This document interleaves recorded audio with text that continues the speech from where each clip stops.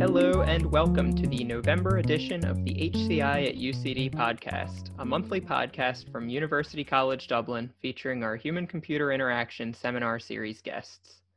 I'm Justin Edwards, a PhD student here at UCD, and today I'm joined by Dr. Shamsi Iqbal, Principal Researcher in the Productivity and Intelligence Group in Microsoft Research Redmond. Dr. Iqbal's work is focused on attention management and interruptions, and recently has sought to redefine productivity as the nature of work changes and our need for work-life balance increases. Shamsi, thanks so much for joining us today. Thanks, Justin. So first, I wanted to kind of start at a really basic level. What is our current understanding of productivity at work? How do we talk about productivity, and how is the way we talk about productivity maybe inadequate for the way work's been changing over the years?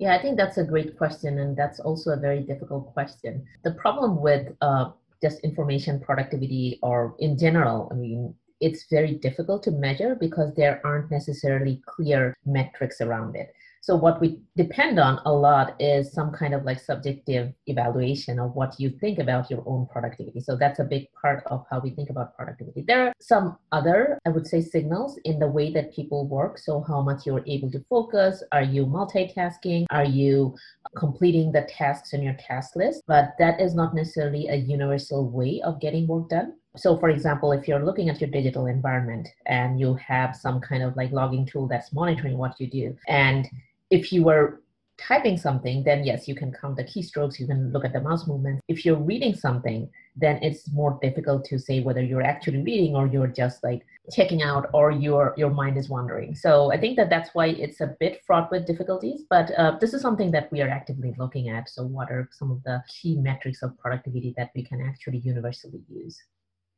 And what sorts of people are kind of interested in those productivity metrics? Is that more for someone to evaluate their own productivity, or is that more an employer evaluating an employee's productivity?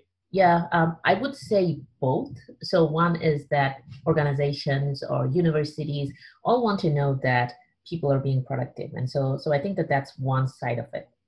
The other one is that for you to be able to feel good about yourself, feel that you have accomplished your goals, you need to be able to also have a good measure of your productivity. So for example, if you take the fitness trackers, and we love looking at how many steps we have gotten or how many miles we have run, because we need that information feedback to ourselves to keep ourselves motivated. And the same thing with productivity. If there's a way that you could actually show people their own kind of like trends in productivity, how have you done during the day? How many times have you been distracted? And things like that. I think that can be super useful for people in terms of reflection, in terms of planning, and in terms of also identifying that, well, maybe I've been working too hard and I need to take a break.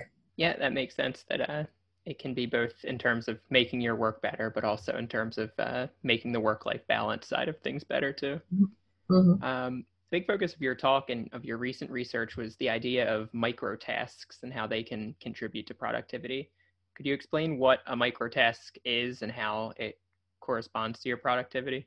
Yeah, so the idea of microtasks, they come from psychology literature. And so essentially they're basically taking a big task and decomposing the big task into its component subtasks. So let's take a writing task, for example. You need to write an essay. That is a huge task. If you keep on breaking it down, so maybe then you end up with writing the introduction, writing the related work, writing the core idea, and so on and so forth. And you can break that down further. And it can go right down into the unit levels. It could be, well, type a letter, but we are not interested in those parts. We are interested in the parts that are still, they're understandable as a task, but they're something that would take maybe a few seconds, a minute or so. So the benefit of this is that you can use these microtasks and fit them into the short bursts of time that exist. Say, for example, I was waiting to join this Zoom call. I had a couple of minutes. And so if I had a micro task, I could have gone and done it. We already do this in some form, because when we're waiting for something, we typically check email, we might triage email, we might reply to a quick message, we might check something off our to-do lists. So these are all examples of microtasks. And to answer your second question, I see microtasks as a way of complementing our traditional way of getting things done, which is we need to set aside time and we get focused work done. And that's typically how we look at getting complex things accomplished. Microtasks can be a complement to that. So in two ways. One is that you can now also use the micro moments that are scattered throughout the day and turn them into something useful. So imagine that you have done maybe 30 minutes of work, but they're all scattered around the day. So you didn't need to set that 30-minute aside. So that's one way. The other one, which I feel which is also very interesting, is that when you are focusing at work, and maybe there are like little things that you need to do as part of that work. Let's take writing a paper for an example, and you need to add in a citation, but that might also need you to now switch, go to your citation manager, find that citation, drag it into your document. And that is already creating a friction in your flow state or your focus state where you are actually pumping out words. And so to prevent that distraction, what you can do is that you can create a little micro task. And we already do that in terms of inline notes or creating little notes for ourselves. And you can come back to that later. And so that task, when you come back to it later, will take probably a minute or so, but it still allowed you to focus on what you are doing, where you just were able to save the intent to go back to the micro task for later. Yeah, that makes a lot of sense. Do you see particular tasks as being particularly well suited to breaking down into micro tasks, or is that sort of, any task can be broken down into its component parts?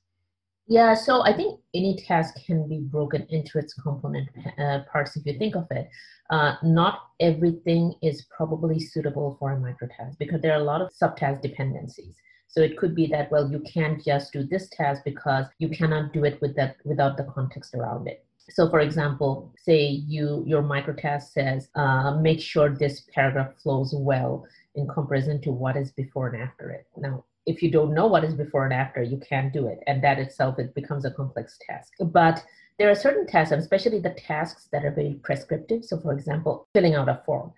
That is it's kind of like, it's extremely sequential. So you do one thing, there's not a lot of dependency on the thing that you do next.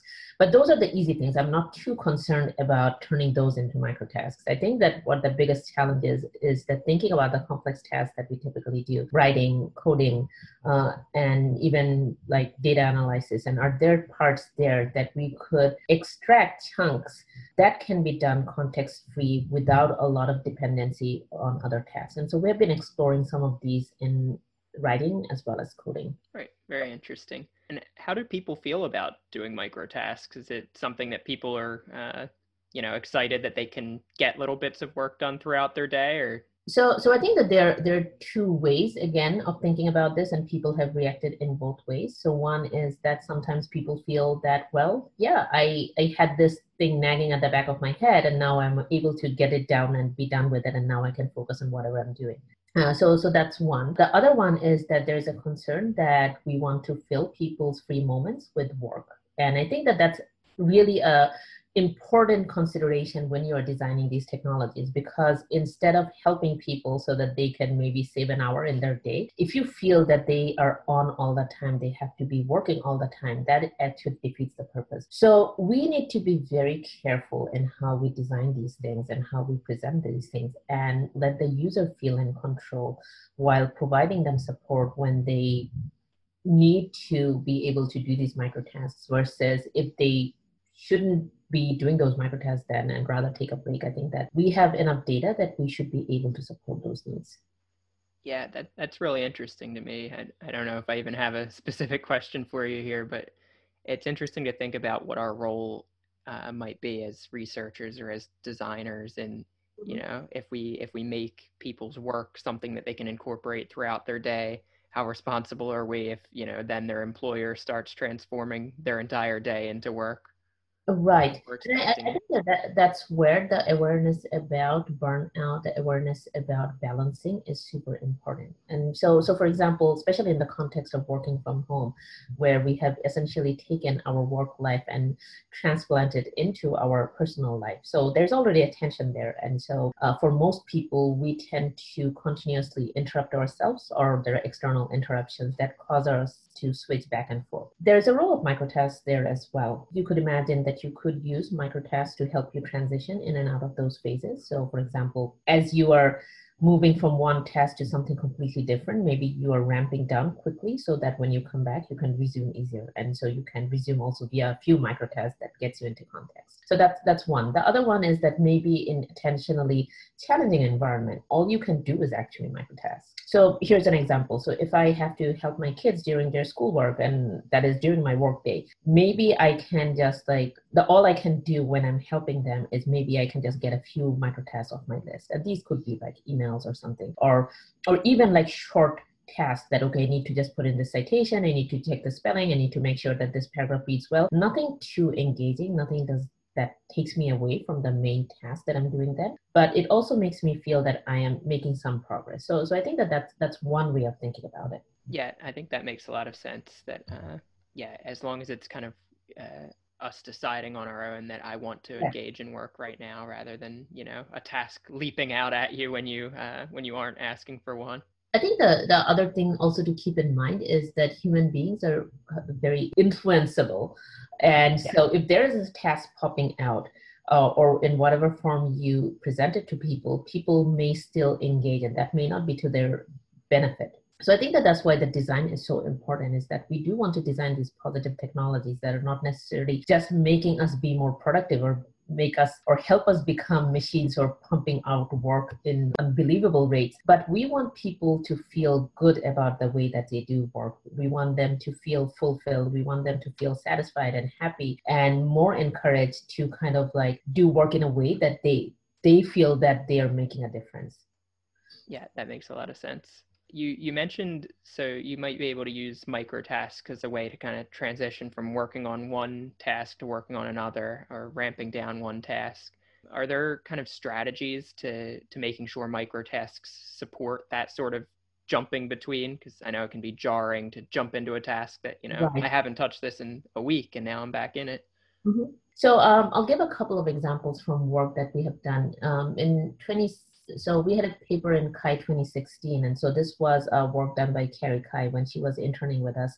And so we were trying to look at how we can use microtasks to help build context before they jump into something a bit more deeper. So the example is that when you open up a document, you don't start writing right away. At least for myself, I start formatting the document a bit. I start reading through pieces that I had written before, and I start building that context before I feel that I am confident enough to actually go and make some substantial changes. So there were a few ideas there, is that we wanted to see how we can help people build context. So was it through same kinds of micro tasks that are super simple and then you build up the difficulty level, or is it on the same content, you have people do different kinds of micro tasks? So an example is that maybe you start off with a spelling, and maybe from that spelling, you move on to that, okay, now let's fix this sentence. And then you're starting to already build some context around that content, that you're getting more engaged with it. And then that makes it easier to leap into it. And the other one is that, maybe you do a bunch of spelling tasks, and then you kind of like get into a rhythm, and then you move on to something a bit more difficult. We found that the first one, where you were playing with the same content but doing different kinds of microtasks, that is more effective in building context. But there were some other nuances there. But what was useful is that once people had that familiarity with the document again, it was easier for them to start working on it. The other study that we did was, I think that was in 2017. It got published in 2019. Nathan Han's work, where we wanted to see what happens if we take microtasks and put them into people's Facebook feeds. And the idea was that, you were distracted, or quote unquote distracted with Facebook. Let's see if we put kind of like distraction from that distraction into your feed, what happens then? And we were cognizant of the fact that we were trying to ruin Facebook for people, but we wanted to see how people reacted. So what was interesting is that for the first 2.5 minutes on average, people just ignored those microtasks. And then it was something like all the other kind of like Facebook stuff that pops up on your news feed, that you can choose whether or not you want to engage with it. And what we found is that after that initial period where they were just browsing Facebook for their own needs, they started to get a little bit engaged with the microtasks. And so they would do one here and one there. And then about 20% of the time, we found that engaging with the microtasks help people go back into the document. There were a few interesting feedback from people. One is that people thought that this was a great way for them to get engaged with a document that they were typically not working on. And so say, for example, it's a document that I have touched maybe 7 days ago, little bits of it come in Facebook as a microtask. I feel that I'm still engaged with it because now I'm kind of like able to do a couple of microtasks, and then I feel that connection. They really didn't want microtasks coming from a document that they were working on currently because they felt that they wanted to step away from it. And so if it keeps on following them, that's not a good experience. But there's much to learn there. I think that microtasks, again, could be another way of just like helping you keep the context fresh. Oftentimes, if you're not connecting with things, then you might forget. So that's one. The other one is that microtask could be a way that, well, you can also help collaborators. So maybe it's not your paper or not your work, but someone sends you, just like a crowd worker, it's now you're just a friend worker. And you might just do a couple of microtasks for someone else. Yeah, that's brilliant. I'm really fascinated by the Facebook feed idea of, here's a little bit of work and it's not your main work. It's just something, Oh, take it or leave it. It's like how, if you're on deadline, you might start cleaning your room or something. You're on right. deadline with something else. You start working on little micro tasks for a different project instead. I think that the biggest challenge that many people have is just like getting through that first hump of getting engaged. And so many times we keep on ignoring tasks because it seems so daunting to do that first step. So sometimes if you just spell out what is the first step? So what is the first thing you want to do? And I think if you break it down in that manner, that might help. Because if it's that, okay, I need to finish this Kai meta review, that's daunting, and especially when I don't want to do it. Then I will end up cleaning my room. I will end up doing all the other things on my to-do list. But if you break it down and say, okay, what is the first step here? So maybe you just write the first sentence of the summary or something like that. I think that breaking it down that way might help a lot. Yeah, I was fascinated too in terms of breaking tasks down like that. You mentioned in the 2016 Kai paper of how you could break tasks down and give someone maybe a bunch of spelling tasks in a row, that now tasks might bear structural similarity. They might have, it might be the same task, even if they come from very different kind of overarching tasks, that you might be writing a sentence for this paper and a sentence for that paper. It kind of reimagines what work goes together. Right. And I think that idea came from crowd work a little bit, is that, Yeah. well, you just want to give a bunch of similar tasks to people so that they don't need a lot of context. They can build up the speed and they can just get it done. But I think that when you are doing your own work, there is a bit more context that you already have within yourself. So it's not something that you don't know. It's just a matter of whether you have enough context within yourself to be able to complete a lot of different kinds of tasks. And I don't know whether this would work with people who are not familiar with a document, but for a person who is working on their own document, I believe that just these little hints will help them kind of just recreate that context. Yeah, that makes a lot of sense. You also mentioned, so kind of having different resources available to you. You gave the example of when you're helping your kids with schoolwork, you might be able to commit so much time. Or I remember from your talk, you also spoke about different resources in terms of just what screen's in front of you, that sometimes you might be by your phone, other times you might have a laptop there. So how do you think about resources and how we design micro tasks? How do you support people knowing that they have different resources available to them? Yeah, I think that what we should be thinking about is that, well, what are the typical environments that people might be working in? And so I think that there's the attentional dimension. So are you in a low attention environment, or are you in a high attention? And when I say high attention, that you're able to focus more. Then I think that the next consideration is that what device or resources do you have with you? Do you have a phone? So I might be in an environment where I'm able to focus, but I just have my phone with me. And so that limits the space of tasks that I might be able to do, though I might be able to focus. So for example, in that case, maybe I can read something on my phone.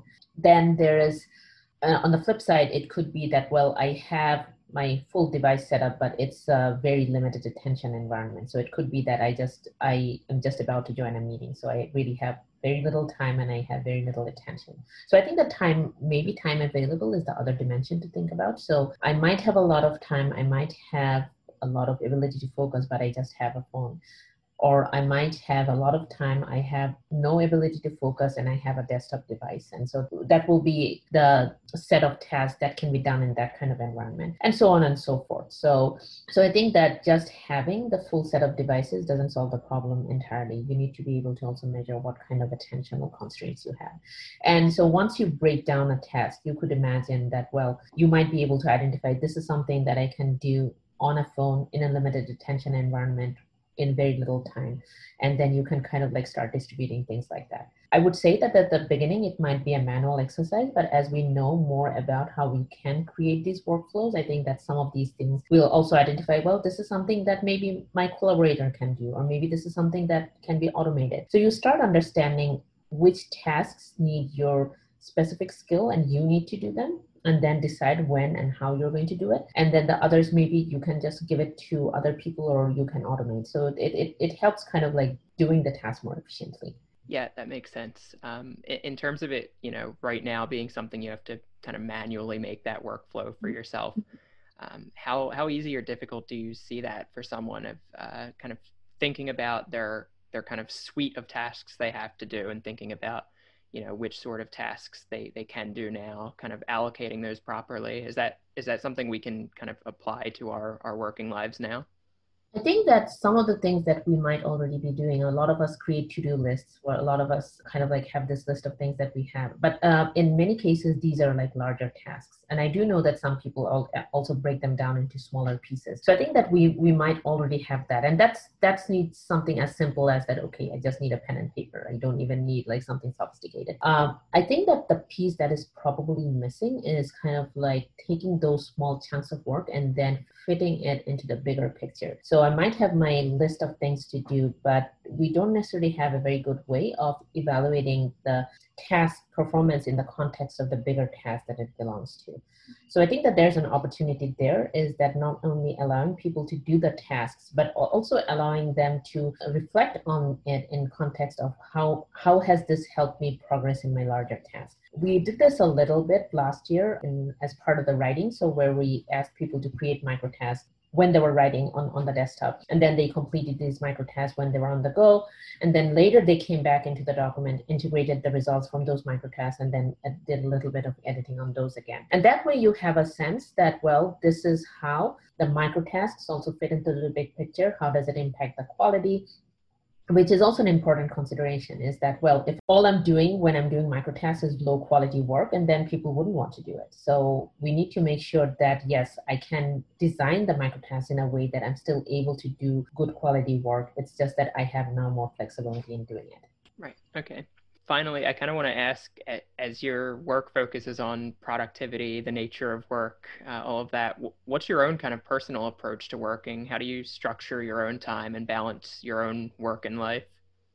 So one of the things that I have found really important during the pandemic is that taking care of your own personal needs. And so when I say my own personal needs, it doesn't even mean my family needs. It's kind of like I need to have breaks between meetings, because otherwise there's no way that I can disconnect from what meeting I was before and mentally reconnect with the next one. I think that that's an important one. I would say protecting time on your calendar for your own work. And especially because during the pandemic, every interaction has turned into a meeting. That means that your day is fraught with kind of like these digital connections with people, but you may not have as much time to do your own work. So this is true for students, this is true for professors, this is true for any kind of information worker, developer, researcher, whoever. You need to set aside time on your calendar to get your own work done. I think what is important is that just looking at your schedule and seeing that time is protected. No one else is going to schedule over it, and you are able to do whatever you need during that time. So my weekly calendar has many slots of focus time. I use some of them for specific focused work. Sometimes it gives me the flexibility to plan on the go, that, well, maybe this is a time that I do need to go and help my kid with something. So I'll set aside that time during the day to use it. Or maybe I need to go for a walk, or maybe I really need to get things done. So it gives you that flexibility, and I think that's important. I think the other thing is that being able to have a routine that allows you to kind of like start your day, and have a routine that allows you to disconnect from your day at the end of the day. And this could be something like lots of people do some kind of meditation. I mean, when we were traveling or when we were commuting, that was me being in the car, just listening to the news. That was my form of disengaging. But also kind of like being a bit more reflective about it, is that what did I do today, or how did I feel today? What should I be doing tomorrow? And feeling that you have left yourself things to do for the next day that you can just get started on. So I think that there are these little tweaks that you can make to your day, to otherwise it becomes really difficult to manage. Yeah, I think that's really healthy advice that all of us working from home right now should definitely think about. I should think about it more myself.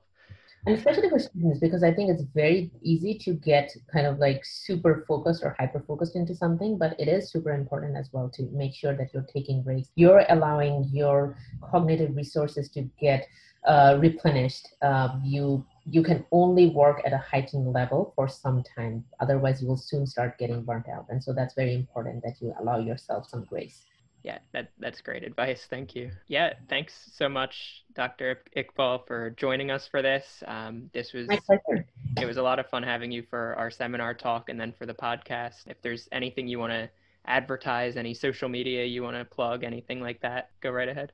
I Oftentimes I follow Twitter, and I have my Twitter handle Iqbal_ST. My website is too big to say online, but it's so you can just search for my name and you can find it. And I think that's about it.